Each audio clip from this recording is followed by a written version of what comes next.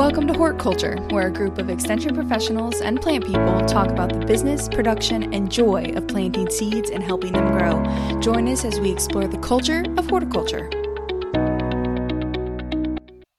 All right, welcome everybody to another episode. Hey. Thank you. Glad to be here. So we are going to start this one off a little bit different, just because we have some fan mail. A listener of ours, we have listeners. Hello, listeners. Has actually sent in an email, and so I'm excited to read this to you all. And it is the basis. But before you jump in there, today. Alexis, we do want to put out a plug to say if you have a good idea for what you, the ample fan base, would like to be called. growing fan base. We might be maybe call you the True Leaves. We'll call you the True. Listen the first time you're cotyledon, and then anyway, no. What? And now you're True Leaves. Yeah, if you're a plant nerds, get that. Anyway, we want to let us know what you think, and how should they reach out to us, Alexis? They can reach out to us on Instagram, or they can grab one of our emails from Yeah, the that's page. at Horticulture Podcast. Is that right? Yeah. Yes, that's Instagram. So you can reach out, direct message. You'll get me, hey, or you can hit the email on there and email one of us, or you can find one of the as we're fondly calling them now, bald boys. Bald boys, and their emails are also on those pictures. So what the heck did this person want to know about, Alexis? Yeah, so I'm really excited. So I won't say this person's name, but you know who you are, and thank you for sending this out, because I don't have permission to necessarily say their name. But I'm going to read this to you really quick. So it says, I am a backyard gardener and I tinker in crafts. Family members often say you could sell this or that, whether it be crafts or veggies. I have no inclination or intention to sell for some of the reasons you all have discussed. I do enjoy giving my extra veggies to the local food bank. I am, however, fascinated by looking at price versus quality in craft fairs and farmers markets. And I recognize how much time, effort, inputs, and overhead goes into production. How do you estimate, balance, and or take a WAG, and that's a wild bleep guess, and that was hysterical, and I love you for that, at setting a price per item? It's a wild assessment guess. A wild assessment guess. Yes. Thank you. Yeah. I like that. That was, I'm going to use WAG now in all of my professional emails. So it's like swag. But anyway, so yeah. It's a great question. Wanting to know about how do you price something? So whether you're, we talked about how to decide if something is new, a new enterprise is good for you. So how do you do that for a new crop or just new farming in general? How do we come up with, this is what I'm going to sell this for? I talk about this stuff all the time, so I'm curious to hear what Ray and Josh have to say about this. But not me. I see you're turning it over to us early. Inversion. I see.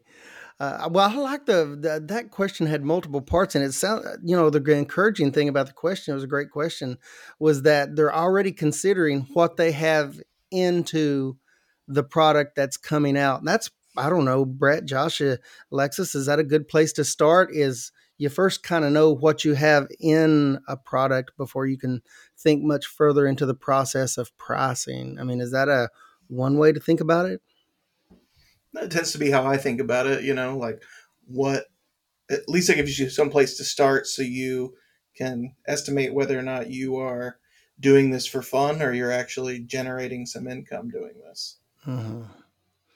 Yeah, because there's a lot of different ways to go about pricing. And we were joking before we got started here today recording, the cost plus method, which is, you'll still hear that thrown out every now and again, but it's just simply the cost of the actual cost of what you have into production. And then anything above that is what you take a hard look at as far as profitability.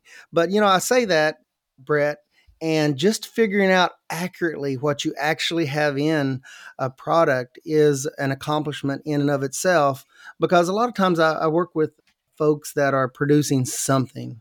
And there's fundamental things that, we get into discussions about that we have to kind of come to an agreement, such as paying yourself labor. So getting the total cost of things is, I mean, that's a big undertaking in and of itself. Yeah, the way that I think about pricing, I think there's three big broad stroke ideas that I would want to see addressed really before you even put any seed in the ground or anything else. Would be, one is, what is special, what is unique, what is different about your product that makes it worth a premium, maybe, or maybe it's worth it's more attractive to customers, whatever. That's the first thing. The second thing is, what is the going cost, the going rate for that type of product? So just if you grow a fresh vine ripened tomato, that is a fundamentally different product from the hothouse green ethylene gassed tomato that you can get at the grocery store. And those two things they're just different products. And so what's the going rate for the product that you're selling? And the one that you touched on, Ray, here is this cost issue. And we talk about it a lot because it's the one that I think people want to think about the least, because it's like the worst part. That's where the money's going out of your pocket and somewhere else. You're going to be a downer Not on this me. conversation, aren't Not you, Brett? me. I can feel it. It's I can me. feel it. I will be the downer on this. Or maybe a better word for downer I'm the is problem, realist. it's me. Maybe it's Realist, realist. pessimist. But yeah, that's the Oh, I kind like of the broad I like strokes. that. And so we Yeah. could talk about some of the ways to get at each of those. But Alexis, what do you think? I mean, does that summarize it pretty good? And anything else we? Yeah, so the cost of goods. So you'll say this, any of you out there who have attended any sessions on learning how to price a product or tried YouTubing or whatever, they're most likely calling this like an enterprise budget, right? Which is a very scary thing. Like, you start throwing all these weird words around, cost of goods, what are your COGS? What are your all of these things? And it gets a little intimidating. But essentially what it comes down to is, what does it cost you to make this? Just in exactly what, the guys have said. What does it cost you to produce this? Then add your labor on top of that, or your expertise on top of that. And so you got to look at those things. And so there's just no way. And that's, I think, what determines whether or not you're going to me, in my brain, whether or not you're a hobbyist or a business person. And that's what this person said in the email. Like, I don't want to sell this. And maybe that's just because they enjoy it. There's something else that they're getting out of this experience, which is wonderful. But if you want to be a business, you need to know what things cost you to grow. And that's why, like, I get this question a lot, where I deal a lot with cut flowers and people are saying, what do I charge for this bouquet? And there's two things I ask them. What is the going rate, in comparison? So are you looking at a farmer's market list? Are you looking at another local CSA? And what did it cost you to produce that crop? And so sometimes it's really intimidating because, you might be buying compost and you're buying compost for 10 different crops. You're not buying it for that one crop. So it's hard to tell. Using your best judgment on that and dividing that by 10 is perfectly acceptable. It does not have to be, at least as you get started, does not have to be anything crazy in detail. As I think a lot of business people do over time, they fine tune those things down. Cause like, I want to know exactly how much at this point, but I didn't, you don't start out that way. It's okay to just almost rough up some numbers. It's better than nothing. Yeah, I think I describe it as that an educated guess is better than a shot in the dark, and an exact figure is better than an educated guess. But we're trying to kind of move toward that over time and refining it the same way we do with our production techniques and with our other marketing techniques. It's very rare that you nail it right off the bat, but if you're not trying to do it in the first place and then giving yourself a place to improve upon, it can be kind of difficult. And, some of these things are very interesting to me because, even things like geography come into play. And it was a real eye-opener for me. In my previous station, I was in the eastern part of the state, the far eastern foothills of Kentucky. And we had a very nice farmer's market there. But day in and day out, we were constantly our vendors at the market. Their prices were compared to whatever was at the local box store, grocery store, because our market was not I don't know how else to say it, but our market was really not a destination type market. It was where people went to purchase food. And when I came to the central part of the state, the measuring stick was much different. And all of that was outside of just cold, hard numbers. It was based on geography. It was based on the type of market and the type of consumers that come to that market. So even things like that, they don't really cloud the water, but I guess what I'm trying to get at here is you have to know your region, you have to know your area and what people are willing to spend. And man, that has stuck with me from the Far East to how different it has been from the far eastern part of the state and now the community that I'm in, and even beyond the community I'm in, right down the road, there's a large population center in Lexington, Kentucky, and even 15 miles difference is a completely different market. So all of those things matter. I think that to me it's like that's an important caveat or expansion on the knowing what the going rate is that there isn't necessarily this national going rate for that product or even a statewide going rate for that product. It is intensely local. One of the things that I would caution is people in general, I deal with a lot of folks across the state selling local products. And in general, my experience has been that those people tend to underprice their products relative to what people will pay, because sometimes I think there's the producer, the person selling, the vendor preemptively underprices in anticipation of what they think their customer is expecting or is going to complain about. But give your customer the chance to tell you that you're paying too much. That you're charging too much for your product. It's easier to lower a price than raise it. Don't negotiate with yourself before them. Yeah. And so I think maybe we could just start as far as a little bit of the resource highlight thing and just give some strategies for assessing that going rate thing. You want to start there maybe? And that's kind of, I think that's the most concrete, and it's the one that people are most excited about usually. So we at the Center for Crop Diversification through the University of Kentucky, we have price reports from farmers markets and from produce auctions. That's one of the key things I think a lot of folks use from our resource bank. But there's also some various pricing and other information available from places like the USDA Ag Marketing Service. So you can see some summarized retail prices from across the country, and they're broken down by region, just to give you a little more of a broad snapshot of what that retail price looks like beyond just your local Kroger or local Piggly Wiggly. I'll say Piggly Wiggly to branch out. I really like the marketing reports that you are referring to, Brett. I know that our vendors use those all the time, and I always stress those at our annual market meeting. And this year, I know that they've been up for a while, but we had a couple of vendors discover the combined report. I think it was 2016 through 2018 that did sort of a cross section of and that really kind of displayed price trends. And they just discussed at our annual meeting how much they love that. I'm like, yeah, it's really good stuff, because it was a broader snapshot that really did highlight pricing trends right here in Kentucky, markets across the state, and they just loved it. They went on and on about how they like that particularly that one report. Is there a newer one, Brett? If I could get a few hours put together in front of a computer screen, we'll have a new one that reflects the crazy COVID price swings and everything else. Yeah. But as of right now we don't. But it's a great, even now it's a great reference, and they talked about how much they appreciated that. And not only the individual reports, per market, which was great, because then they could pick the ones closest and that applied most closely to their situation, but those reports, the bigger reports, these are all on the Center for Crop Diversification website that Ray's talking about. Those reports. So okay. So you go and check those things out. Let's say, hypothetically, you're selling something that you don't find good information from those places. Cut flowers, for instance. We have some information about that, but overall, what do you all think? I mean, are there ways to get some sort of a snapshot or a sense of what pricing looks like in your area for products like that?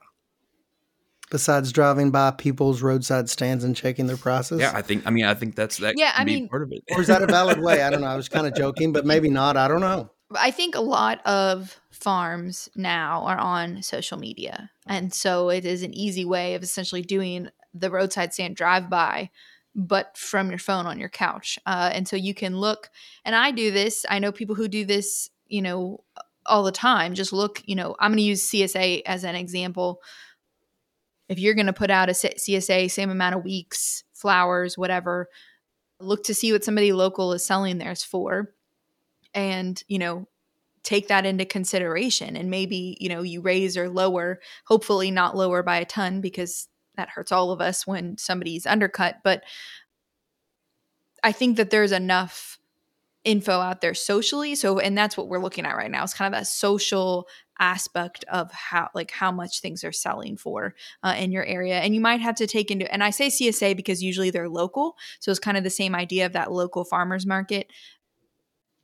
With flowers, farmers markets can be kind of crazy because they're an added thing, that somebody has to have more money. So typically they go to areas that have a lot more people, people that have more expendable income, those types of things. But a CSA is usually typically pretty local. And so you can find an area that's similar to yours, even if they're across the state, you can look to see, okay, well, their county population is about the same as mine. Looks like they're delivering within, 30 or 40 miles of them.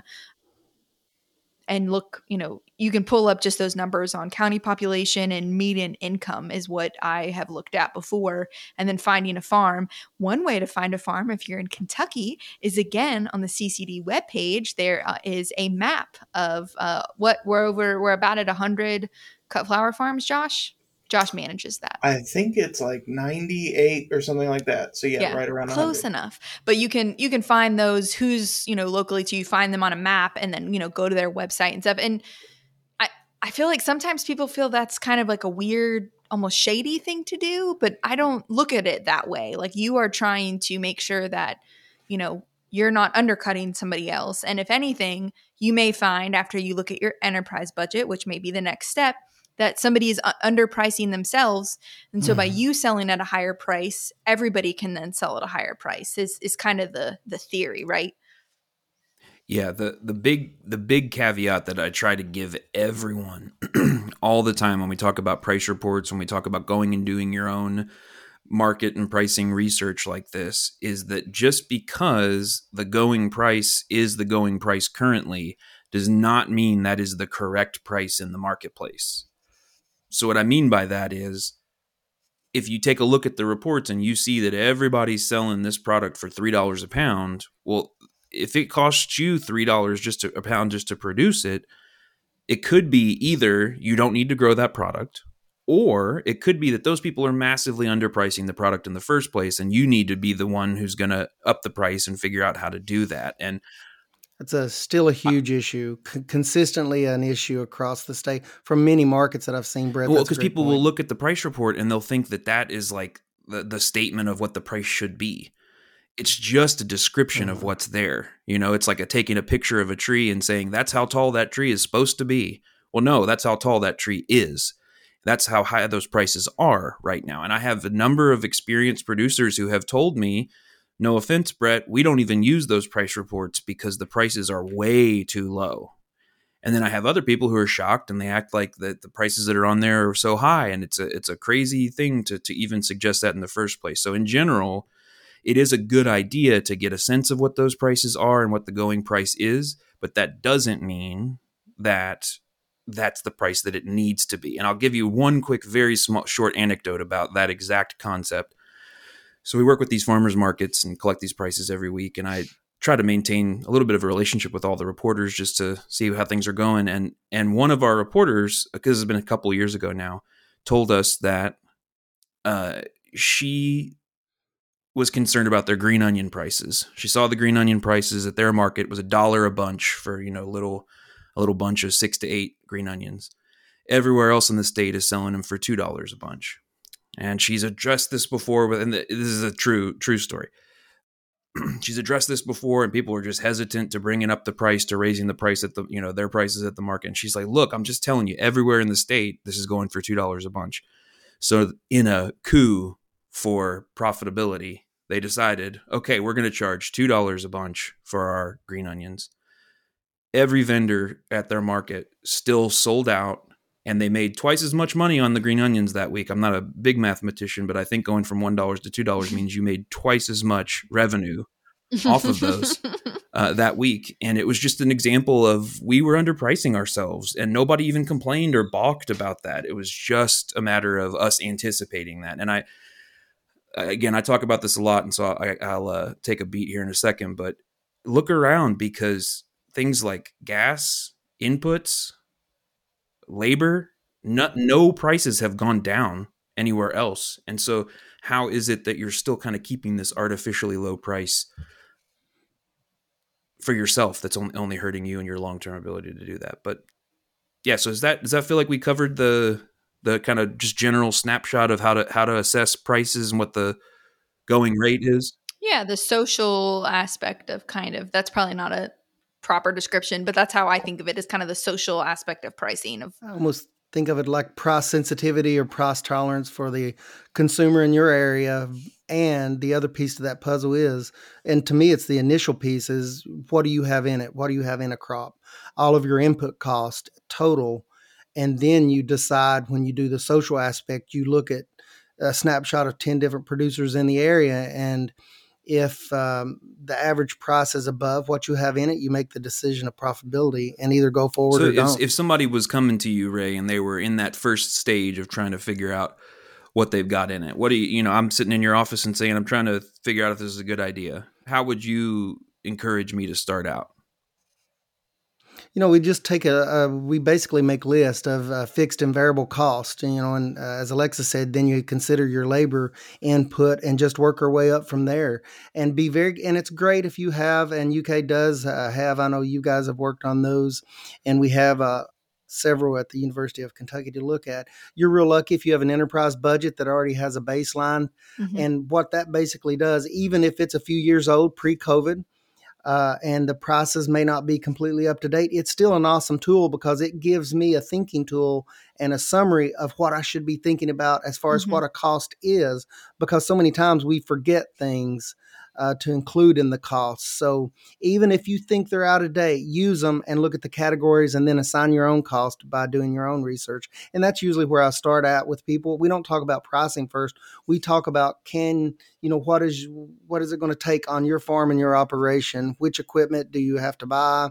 How much labor? Is it family labor? Is it outside labor? We make all those considerations and then take a deep breath. And then we look at pricing in the area versus the exact product that you can bring to the market and whether you can add value to it to bump the price up a little bit. And then we look at timing and all the other factors. Yeah, if you're not familiar with the enterprise budgets, so there's some from UK. We have the Center for Crop Diversification, but there's ones other places too. And if you search, cut flour enterprise budget and look for results from trusted sources, it'll kind of give you a breakdown and say, things like fertilizer, if you're going to do plastic, if you're going to do irrigation, if you're going to have hired labor, if you're going to have boxes or packing supplies. And I really do agree with you, Ray, on the idea that it's kind of like almost a shopping list of sorts for the costs that you need to make sure you remembered, because if it's crumpled receipts on the dash of the truck is your filing system, it's a good way to at least make sure you got a good handle on it. And a lot of the enterprise budgets will have some pre-filled information as sort of a suggestion or a guess, but they're built to be edited. You're supposed to delete, oh, wait, no, that's way cheaper. We can get that way cheaper, or this is way more expensive. And there is a portion on there where you talk about at the bottom, you can usually enter what you think your suggested price and yields might be. And then you can kind of do a profitability comparison there. And sometimes it makes sense to go forward, and other times it really doesn't, depending on a lot of different things on the other side of that equation. Yeah. And so you can use those, prices that you have found from the area to kind of plug in and see how much profit. Yeah. And what you might find is you're like, wow, it's not paying me enough to be able, you might be making a profit, but are you making enough to make it worth your time to be out in July in the hot sun, getting eaten up by mosquitoes, harvesting something? And you may find that that's not worth it to you. Or you say, I have to charge this much to make it worth it to me, to be able to do that. So, Alexis, what you're saying is you have to ask yourself, is it worth it? Let me work it. Can I work it? And then download the enterprise budget, then flip it and reverse it. Exactly. You can work backwards. For all the 90s kids out there. Thank you for bringing that up so beautifully, Brett. You can actually work backwards if you're trying to find something. If you're saying, I want to be a full-time farmer. I need to make this amount of money. growing these crops, you can actually work that backward and figure out how much you need to grow based on these price points. I think the hardest part for most people is really once they start doing the enterprise budget, like they said, it's just a shopping list. You're just price checking. So it's not that hard. It's figuring out the yield, especially if it's a crop you've never grown before. And so like, how do I know how much, how many pounds of tomatoes one plant is going to give me? But I know this one plant is going to cost me this amount of dollars. And I think that can be a hard part. So one approach to that is to do a variation on what you might describe as a sensitivity analysis. That's not exactly. It's more of I think of it as optimist, cynic, and neutral. So like with tomatoes, for instance, let's say that in your area you talk to people and they think 20 pounds per plant of tomatoes is like pretty good, and like 10 pounds, not so good. Now you can go higher than that if you've got the engineered system, whatever, but you can do a little bit of like a, what if things go badly, 10 pounds per plant? What if things go okay, 15 pounds per plant? What if things go well, 20 pounds per plant, and do some math that way? One thing I just want to emphasize that both Ray and Alexis have said and kind of said in their own way that I'll say a little more bluntly is that as you look at the costs and you do the math, a totally valid, reasonable, and sometimes the only responsible response to that is to say, I'm not going to grow this. I'm not going to do this. Like, I just can't. I can't. I've tried selling it for more. People won't accept a higher price. They won't pay a higher price for it. I just can't grow that. There's other strategies that are more advanced. Maybe we'll talk about sometime down the line, things like loss leaders, thinking about your product mix as a whole, et cetera. But for in general, it's okay to say, this isn't going to work for me, and you're going to save yourself some heartache and probably some money in the meantime. I'm waiting to find out if something's going to work for me, because I just said if I can't overwinter dahlias, I'm not going to grow them anymore, because it's really miserable to dig them in the mud and in the cold.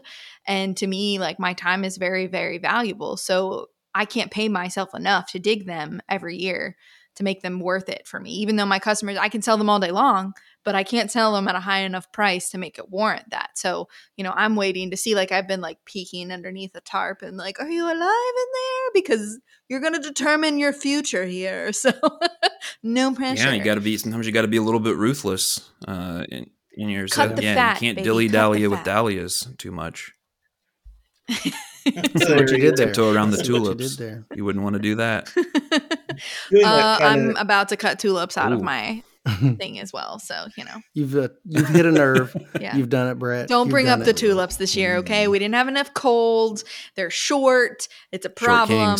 They're not.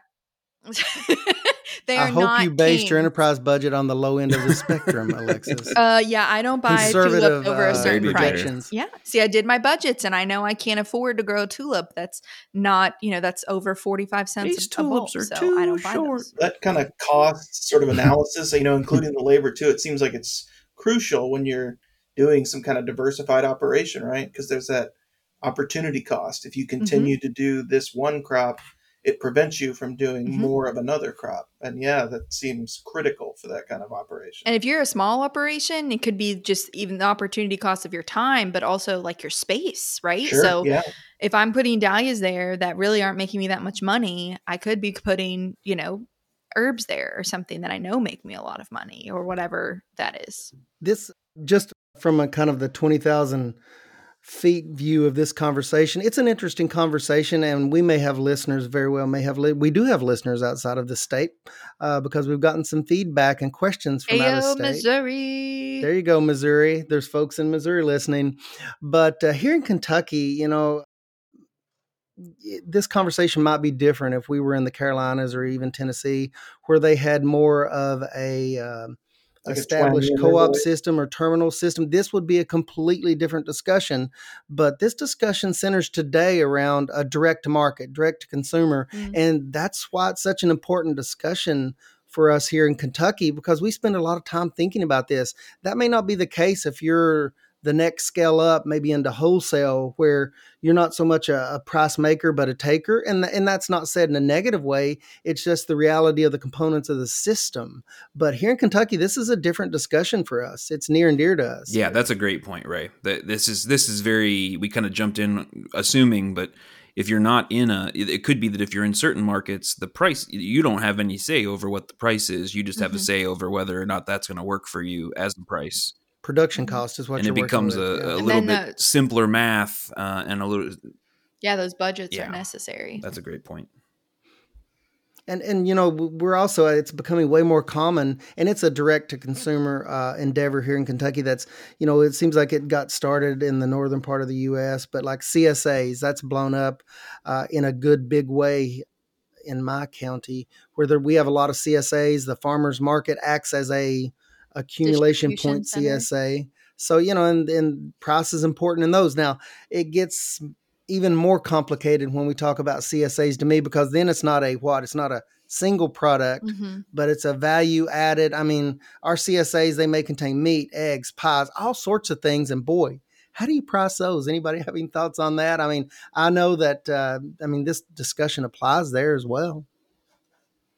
Yeah, I don't think it matters what your product is. Your cost to raise a hog, the feed, any medicines, I don't know. I've never raised a pig before, but there's input costs. Yeah. Just like there are to grow a radish, there's an input cost. So there should be some premium if you put all that together. And some of our CSAs includes flowers and all of these things. And I think about that sometimes. I'm like, wow, that's a complicated, eclectic mix of things that are beautiful together. But there's also got to be that, speaking of pricing, and they usually fetch a premium price, but they should, because you have this complex mix of local goods.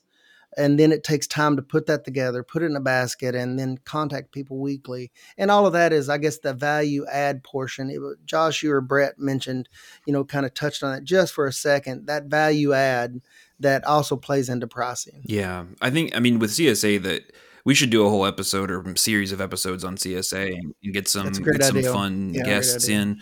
Let us know on Insta, slide into the DMs, and let us know if you want to hear episodes on CSA or anything else. Really, it's at Hort Culture Podcast on Instagram. You can also email us and get in contact with us and let us know. I think, with CSA, it's interesting because on some level, you kind of have your product sold before you grow it, which is pretty awesome. I mean, obviously you're committed, but I think in some cases there you're working, maybe even starting with a price and then working backward to figure out what you can do, what's the highest quality share you can deliver with that sort of price. But hopefully managing your risk a little bit up front. It can be a really great system. It can be very difficult on the people producing it, and just like a lot of other horticulture enterprises. Yeah, I think pressure. CSA and other direct markets, as you mentioned, Ray, some markets you're not getting to name your price. The places where you are, those direct markets, the last little bit of I think considering what your price is how and why is your product special. So we talked about the context of the market determining. Some people, in bigger markets or more urban markets, there might be more willingness to pay for more or for certain attributes or whatever. But I think that the understanding what makes your product special and being able to explain what that is in some ways can drive a premium. And so I'm curious, as you all think about with the direct marketer people that you all support and work with, what are the things about their products that their customers or that your product, your customers particularly value or think? Is it the localness? Is it the transparency? Is it a little bit of that kind of goes back to the geography I mentioned earlier. And when I was in a county far removed from a population center, for whatever reason, it was not a destination market. It was not a social outing destination market. It seemed to be more of a market where people actually came to shop as if it were a grocery store. It seems like when those markets magically get to that what I call a destination status, they're buying the story as much as they are purchasing the raw goods. And if that's the case, you better well bet that I'm going to have some pictures. I'm going to have a description. If it's an heirloom bean that's unique to my family and it's been in my family for 50 years, I am going to tell a story as part of the value add for my product.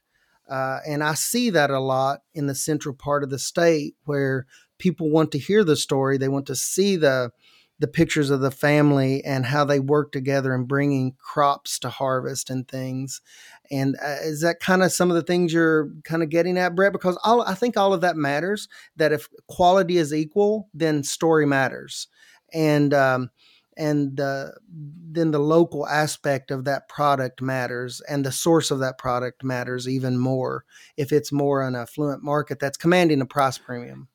Yeah, I think that the Q word that you threw out to me is one of the biggest factors and things to consider is quality. And product quality can mean a lot of different things. So if I'm managing a large wholesale produce distribution network, quality to me is that it holds up in the boxes and it gets to the place that it needs to get and is in a condition that is acceptable or exceeds the expectations of the end user. Quality in a farmer's market might be the sweetest, most delicious vine-ripened red tomato. It was soft when it came off the plant, and it's going to be mush by the end of the day. But if you can make that BLT at lunch today, you're going to have the best experience of your life. And it's proven with a taste test, exactly. maybe. And I think quality is one of those things, along with the localness and the transparency. Alexis, what do you think? What are some of the things that, so just to connect this back to pricing really explicitly, in general, if you're offering a product that is more difficult or that is impossible for large systems of distribution to provide, then your product is unique and it's special, and in some level it probably deserves a premium. It's going to cost more. You need to charge your customer more for that product. The magic happens when the customer agrees that the product is worth that extra money and they give you that money in exchange for it. And so when you think about price premiums and things that people value and are willing to pay for, Alexis, what things come to mind for you, either in the cut flower world or in the vegetable world or anywhere else? If they can't get it somewhere else, right? So like if you've got something somebody else doesn't have, like a really weird, I think an example of it is there's, some really cool Asian vegetables that usually traditionally used in Asian cooking. So if you are in a market if you are in a market with a population has a lot of, people that are Asian, and they'll come to you and you're the only one that has that, and you can have a premium for that because they're getting it fresh. They don't have to, if they're getting it from a store, if they can at all, it's probably not as good, right, at a box store because it's shipped really far. So if they can't get it anywhere else in the flower world, there's some flowers that just do not ship. You cannot ship them. So our local grower or our local florists are, looking for those and will pay a premium and use it in, special wedding designs and things like that. So growing those items and pricing appropriately, if they just can't get it somewhere else. And you always hear about organic, things like that, right? You're going to charge more for organic usually because you have a lot more labor, or inputs are going to be more expensive. Not always, but sometimes. But usually it comes down to more labor, things along those lines. So you have the story, but it's also like, can they just get it anywhere? If everybody at the market has tomatoes, and the cost of tomatoes goes down, but if you're the only one that has an heirloom tomato, then you're going to get all of those buyers who want that heirloom tomato. Something that relates to that, Alexa, it just made me think about it. You mentioned heirloom tomatoes, but I've worked with markets, and see if you guys have had any experience with this. It's neither good nor bad. It just is what it is. Worked with markets that set the prices up front, and vendors cannot veer from those prices. I don't think it's as common anymore, but I know there's a few markets out there that'll set a price max, a cap. And I always thought that was interesting because everyone's, production situation. I've seen different. A minimum. I've not seen a minimum. Yeah, like a minimum. Yeah, minimum makes more sense to me. And I do not understand the logic of a maximum price. Yeah, I forget you guys, Brett. You guys see a good crosshatch across the state. But so, yeah, what do you think about that? I think having discussions about price, and I think if you're what you're trying to do is prevent undercutting, then yeah, it's an important conversation to have. I personally, if I'm imagining a scenario where I sell tomatoes for $2.50 a pound, and some crazy upstart person from the big city just moved in and they're trying to sell their tomatoes for $3.50 a pound. I don't really see what good I get in keeping them from trying to do that, because if they price it that way and it's too rich for the shopper, if it's too expensive for the shoppers at our market, then they're going to come to me and buy stuff. You get more business. If they do great and they sell for $3.50 a pound, you can bet I'm raising my prices to $3.50 a pound next year or next week or whenever. And so I don't really understand the upper limit, but I do understand the trying to combat undercutting. The lower limit makes more sense. I get it's a little like the price fixing stuff. It's a little ambiguous. People are going to do what they're going to do, but I can at least understand having a conversation about undercutting for sure. Yeah. And that's the classic example is, let's say someone's a new farmer. They've not done the background research, or new producer. They've not done the background work. They're not sure what they have in it, or they may just be doing it. We hear this a lot. They're just doing it for fun. They come in and they way undercut everyone else at the market. And what you usually have there when working with producers is a bunch of upset producers that are like, well, they're not going to be there in 2 years, but they skew people's perceptions of value. And that's a big topic of discussion. So please, this is my desperate plea to all of you out there who are farming. Whether or not you're doing this more as a business and this is the only job you have, or it's a side hustle, or you just like to go to the farmer's market and sell some stuff out of your garden. Totally fine, right? But please know what it costs you to do that. Like please, because if not for yourself and your own like taxes and all that information, because like I monetize everything. I'm a numbers person. When my husband and I were looking at places to buy, we assigned numbers to things instead of feelings. We were like, this is a 7. So like that's how my brain works. But even if you're not, and you're just doing this because you enjoy it or you want to make people's day or something like that, think about the people who are doing this because they're making a living off of it. Because most of the people at like a farmer's market or wherever are, and in the wholesale game, of course, most likely you're all trying to make a living off that. So it's fine. But please think about those people when you go to price. So know what it costs you. And if you don't know what it costs you and you see that they're selling for $3.50 a pound, sell yours for $3.50 a pound, because there's a reason they're doing it. So that's just my little PSA for the day, because and if you feel bad for charging somebody as much as it's probably worth, then give it to them for free and call it a gift, or go donate it to the food bank, or go give it to the nursing home. Do it that way. Don't undercut the people who are really struggling out there.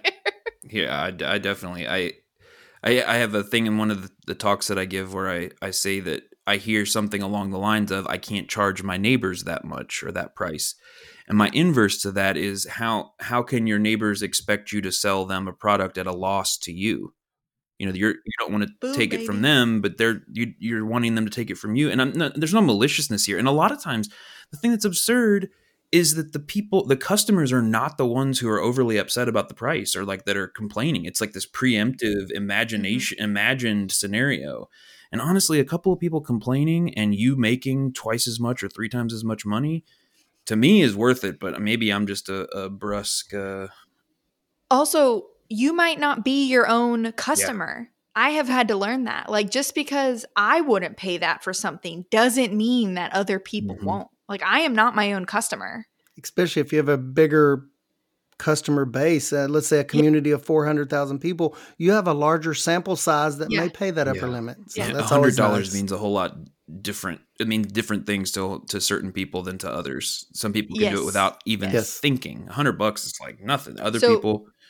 So poll, another way to find out is poll those customers, give them some free stuff and just give them 3 price points and just say, what would you pay for that or something like that. Sometimes they'll give you some good, honest feedback. Yeah. Maybe we could do another episode at some point about the pricing dynamics and have some people on to talk about how they approach it and dig a little deeper. Again, let us know what you'd like to hear on this, because we're doing this for you all and for as much as for ourselves, though we do have a pretty good time doing it.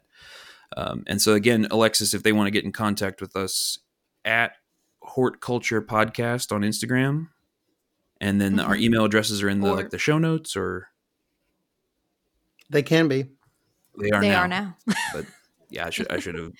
We'll throw one of our emails in every. How about we'll throw at least one of our emails in all of the show Yeah, notes. we'll give so Josh's home you can phone find number. us if you're like, God, I do not want to talk His to that personal Brett phone guy. number, He yeah. My is cell phone, text anytime. he is the worst. Text bald boys to 344. No. They're gonna have their own Instagram before we know Cool. it. Well, Josh, do you have any? It's Did we learn BOIS, anything together, by the way. Josh, in the last little bit? I think so. I mean, I would say to kind of put it all together, there's kind of these three main features of pricing. There is the cost that you have into it, and that exists kind of in tension with what is the growing rate or the price that you can discover out there. What are people willing to pay? And then maybe you can sort of reduce some of that tension by articulating what is different or premium about your product, if there is a distinction there. And yeah, that's how I'd kind of put together those three things. And there's resources associated with each of those. You can do price discovery by looking at price reports from our auctions or farmers markets, those USDA retail prices, as well as kind of local research or spying, as Alexis might call it, when you look and see what other people are charging. And then as far as determining your costs, there's enterprise budgets, and don't forget to include your own labor and your own management as a cost, because you're not out there doing it for free. And if you are, you should, donate. Yeah. I think that to me, the core of a lot of issues that I see people have with marketing is they haven't necessarily put in the time to fully understanding the value of their product and the uniqueness of their brand.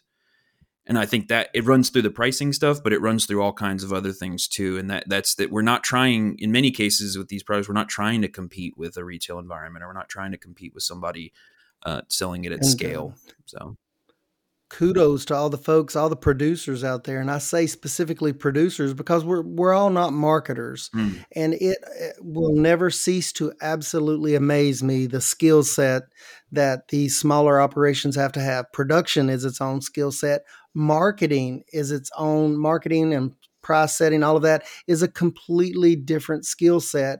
And my hat's off to all those that can accomplish all of that and do a good job at it. I mean, you're the complete package out there as a small producer. If you're doing a bang up good job with all of that, so good on you. Complete package. Well, thank you for joining us today.